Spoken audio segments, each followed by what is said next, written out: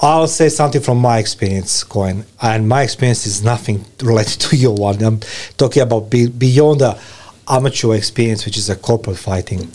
And I must say that most frightening thing it is for me, was walking that ring. And, when you're surrounded, that's a corporate fighter, right? You know what I mean? And there's thousands of people there in suits and everybody, all the girls dressed nice and everybody's half and semi-drunk, you know what I mean? Half naked, whatever it is, like people are crazy. But the moment everything is okay till you don't walk to the ring, right? And then the ropes come up, you know what I mean? And then you say the last thing you see in the ring girl walks there and the coach says, bye, you can hear it. It's like, oh, yeah, of course, but then I think fear, anxiety, overwhelm. And that's my experience. But tell me something, Juan. How challenging it is for anybody to understand that walking that ring, it's a most frightening experience, because in that ring, you can't hold the hand of your coach. There's no mom, dad, wife, kids, anybody there except your coach, and he's on the other side of the fence. So you're inside of the fence in a square with the other guy. So tell me that experience. What are you going through, or what people don't understand when you walk inside that ring? Yeah, it's truly, we're truly modern day gladiators. It's something that is very hard to understand if you've never experienced boxing or hand-to-hand combat in some shape or form. But for me personally, at this stage in my career and life, it's the place that I have the most peace. It's a place where it's a quiet place where I'm zoned in and know exactly where I need to be and want to be. In the dressing room, and the day of the fight, the days leading up to the fight, are those days where the nerves are all over the place and you're trying to keep your head calm and focused and whatnot. But one thing that you have to develop and continuously develop as a fighter, and I think anyone that works under pressure, is how to become comfortable in an uncomfortable situation. And using those feelings that most people associate, like the feelings that most people want to avoid or associate with bad times, fear, anxiety, any of these sort of feelings are things that you've got to learn to use as fuel, as power. Fear is one of the best tools for performance if you know how to let it encompass you. And so you're not embarrassed to say that you're a little bit afraid? Of course, any fighter that's not afraid is an idiot. But do you understand how many alpha males here today, when they're watching this video, not just alpha male, but many lifestyle or business coaches going to say, he's afraid, because you're saying something what everybody tried to deny, that fear exists and fear, it's a part of our life. And everybody tried to say fear, it's nothing, just grow up and everything else. But it is fearful when you walk in that ring. And you now admitted today, the true champion, who is receiving the punches in the face and body. So how do you deal with the fear, Coin? And what would be your tip to somebody who experiences the fear in life, generally speaking? I think there's two parts to it. Is firstly that if you don't think fear exists, you aren't pushing yourself hard enough. Your goals and your dreams and what you're doing isn't hard enough or big enough, because you should be fearful. And when I say I'm going to be pound for pound, I'm going to make the pound for pound rankings at some point in my life, I'm going to be top 10 pound for pound in the world champion, that gives me butterflies, because it's an extremely big goal. I believe it, but it has to give me butterflies, because otherwise, what am I doing? I'm limiting myself. I'm not believing in myself, and that comes back to our last sort of point. So I think it just takes a practice, I said, of becoming comfortable in uncomfortable situations. Starts with simple things like a cold shower. No one likes the cold. No one naturally likes the feeling of cold. I'm telling you right now, but that's okay. I'm going to be older, so I love comfy things. You know what I mean? I love to be comfy in comfortable things. As you say, how to be comfortable in uncomfortable. So it's all mental. It's all mental. I brought home a bag of ice the other day.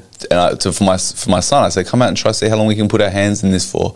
And I put mine in, and I only got to 45 seconds. I hate ice, same thing. I hate the cold, but it's something I'm working on, because I hate it. That's why I go towards it. My little boy came out and he put his in for 5 seconds, but look at the smile on your face. Yeah. Aren't you proud of your boy? I love it. Wow. I asked him yesterday, I said, come, he was jumping around. I said, come see how long you can sit still with me. I said, just come see how long you can sit still, because I meditate every day. He came and sat for 2 minutes without moving, which again, that's amazing. Most adults can't sit still for 2 minutes without talking or moving. So I think it starts with small things. You want that bad meal. don't have the bad meal. It's as simple as that. Everything that we want immediately is ego satisfying. It's self satisfying. It's something that strokes our little, that feels good. That's the opposite of real fulfillment and real soul satisfying food. It's the opposite, I think. Those things that give you that little bit of satisfaction, that little bit of pleasure. So I think it's just a process of, as I said, becoming comfortable with those things that make you uncomfortable, realizing the things that give you that little ego stroke and that little pleasure stroke are actually hurting you in the long run. And it came to me when I was running on Christmas Day, and it came to me because I didn't want to run. Why would I want to run? So did you say you run on Christmas Day? On Christmas Day. How dare this you? past Christmas Day. On Christmas Day. Of course. You run. But the most of people are just waking up with a hangover, you know what I mean? And they're looking for another meal and, sorry. That's it. But on Christmas Day, I decided that I was going to stop drinking permanently. Yeah. I was going to give up alcohol permanently, and I went for a run on the morning. I didn't drink on Christmas Day, on Christmas Eve. But either way, I just said from then I didn't want to drink anymore. I woke up Christmas Day, went for a run. As I came back from it, it came to me. It's almost too simple. It sounds stupid, but to me it makes sense perfectly. Do what you want to do if you want to get what you don't want. Do what you don't want to do if you want to get what you want. As I said, it sounds a bit funny, but it's very simple. Can you repeat this again? Do what you don't want to do if you want to get what you want. Do what you want to get what you don't want. So as simple as that. When I have something come to me, it's like, I want to do this. I want to do this. I want to drink. I want to eat. I want to go out with friends. I know that that's going to eventually give me what I don't want. When I think, I don't want to go for a run, I don't want to do this, I'm not in the mood for that, the switch clicks. I think I know that's going to give me that reverse effect as well. It's going to give me that upwards feeling.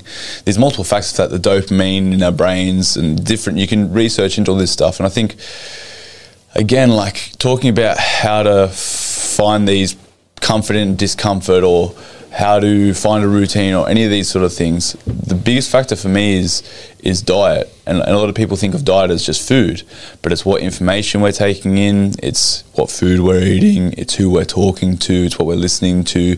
Our diet is like everything that we put into our body and our subconscious. So come again. Like this is like listen. Like if I'm dishonest person, I'll just pretend I didn't heard. Like, you know what I mean. I'll let this interview lapse. You know what I mean. Something. Yeah. And I say, oh, okay, this is what he said. Okay, and then, ladies and gentlemen, do you know what the diet it is? Okay, my question for you is, what is the dieting for you?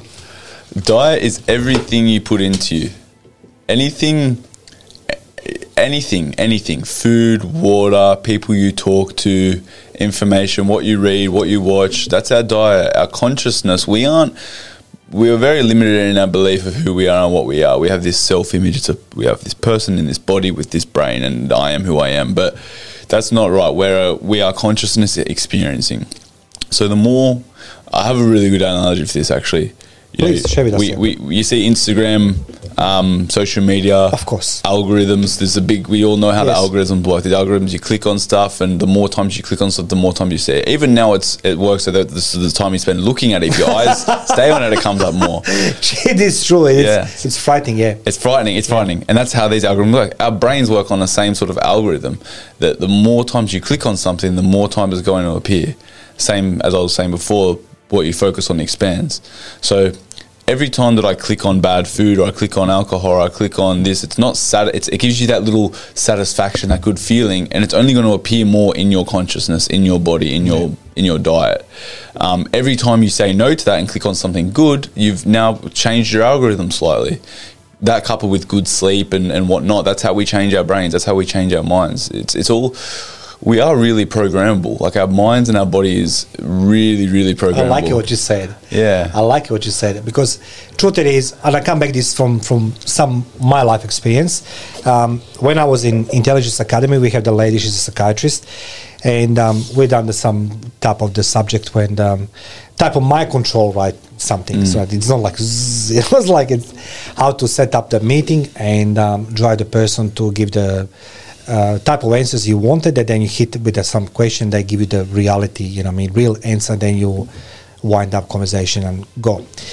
And she told us that everything what we're doing in life, it's in the numbers, which means that we are binary type, non-binary type of living creatures, which means we sleep, let's go say 6 a.m. it's an alarm, 6 a.m. we wake up 6 a.m. 6:30 we're going to brush the teeth. 8 o'clock I need to be at work, 9:30 I need to watch the news, and 1:30 I go into the gym. Everything is the numbers. And then as well, how many calories is the numbers? How many liters of petrol is the numbers? So everything what we do, it's a numbers. And I don't remember, like now, she was trying to explain, properly everything, and I was a little bit naughty. I was 25 years old, couldn't give, I just want to go in the field and be the spy, right? I should listen to the end. But the thing is, we are programmable creatures, and we are not just programmable because the media or social media or somebody else. It's in our nature. Hence why the wars started between 3 and 5 o'clock in the morning, because our body is most sleepiest state then. So when the business coach says to you, wake up 4 o'clock in the morning, think about it. Now, we are programmable, you're saying. Can you expand on this one, that we are programmable? Yeah, definitely. You're either getting programmed or you're programming yourself. This comes back to something I've said to you before. Either you're a creature of circumstance or a creator of circumstance. Oh, man, it's just so powerful. Seriously, you deserve the fucking book, man. Seriously. No, seriously, you deserve to be on a big screens, honestly. How old you are? 27. 27. I mean, do you understand the conversation you and I had? The people spending entire their life to learn how to project themselves on social media as a big coaches, as a big gurus, or whatever they want to call them. Just to do mumbo jumbo, blue carbon copy from somebody else. Yet I have a 27 years old man who sacrificed so much and comes with those sayings, and they're coming from your life, because obviously you have a lot of time to think when you be punching your head or when you're running. So, sorry interrupting. Come on, continue. That's okay. Well, I want to touch on something then, because you just made me think of something I meant to talk to you about when we last spoke. Is testing yourself. That's what. Yeah. Yeah, you're either a creature of circumstance or a creator of circumstance. Either everything happens to you and you're a victim, or everything that happens is because of what you've done and the decisions you've made, and then therefore you take control of your life. Red pill, blue pill sort of stuff, you know what I mean? And most people are so scared of all those feelings. We talk about fear, doubt, shame, all those negative feelings, that they won't test themselves and take control of their life. They'd rather stay a victim and let everyone else control their life and be able to blame everyone else. That is the truth. That is the truth, yeah. So I think there's all this, everyone talks about the Matrix these days. Everyone talks whether whatever's going on up there, wherever we come from, whatever else, who cares? Right now that is true. We are living in some sort of thing where you can really dictate your own life. But if you don't, it will get dictated for you. And that's that whole normal person to abnormal person. I agree with you, but you know why? Because you say something very important, but most of people forgetting. Truth it is that 95% of our life we don't control. We don't even control our own breathing, heartbeat. But two things we controlling. And now I like it what you said about dieting. What I learned when I was the time in the military and intelligence services, and again, thank you to these smart people. I think they're still alive, maybe they're not, but that was 30 years ago. And they told us the two things we can control, it's our thoughts and our actions, right? And this lady, that psychiatrist, she said, everything what's happening in our life either comes on our mouth or comes out of our mouth. So the good words, bad words. And as well, she said the three things in life, they're living in our life, then we come back. Number one, it's words, time and opportunity.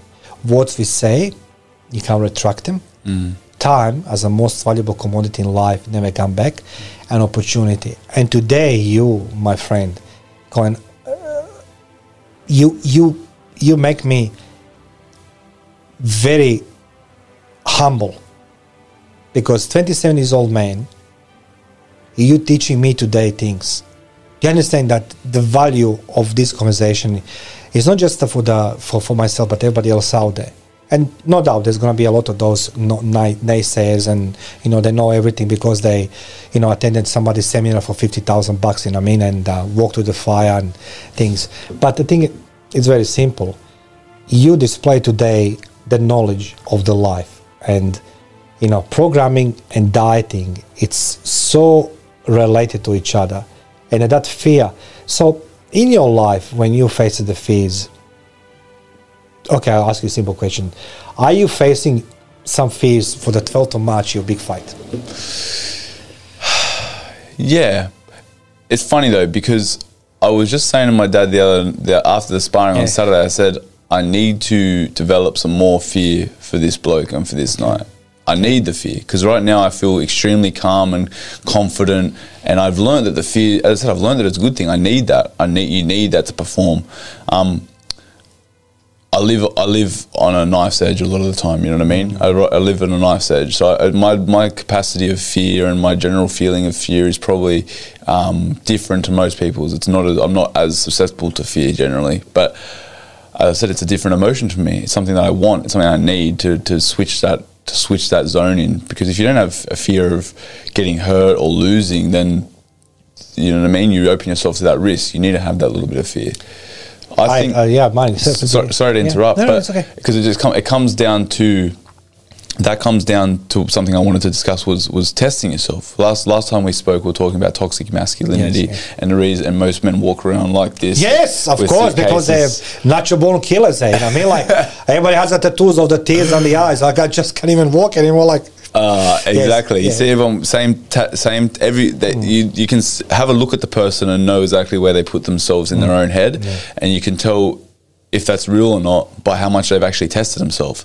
And I think in the world we live in now, we live in a very soft, comfortable world where everything's easy and there is very, very little forced tests.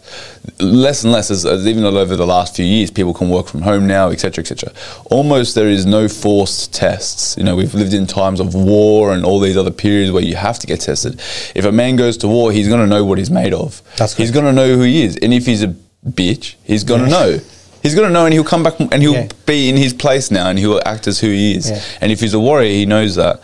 And I think that's where what fighting has given me is, like, I've always been a nice, humble person generally, I think, as much as I would hope to be at least.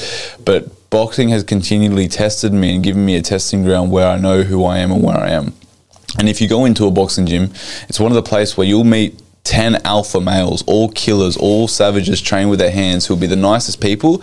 And if you ask them all who's the best fighter there, or who's in second, third, fourth, where are people, they'll tell you. We all know where the hierarchy is, and it's completely respectable. There's not this bullshit fake hierarchy of this is the boss and this is the next person in line and this is person, and then everyone at work and these normal hierarchies thinking this guy's an idiot. Why is he in front of me? In a fight circumstance or in real test circumstances where the fear, the comfortable and uncomfortable situation, all these discomforts get tested, that's what separates the cream to the top, and you know where the hierarchy is made real, because it's proved. It's not just words and talk and writing on paper. It's like, who's ready to kill or die? Like, who's ready to kill or die for this?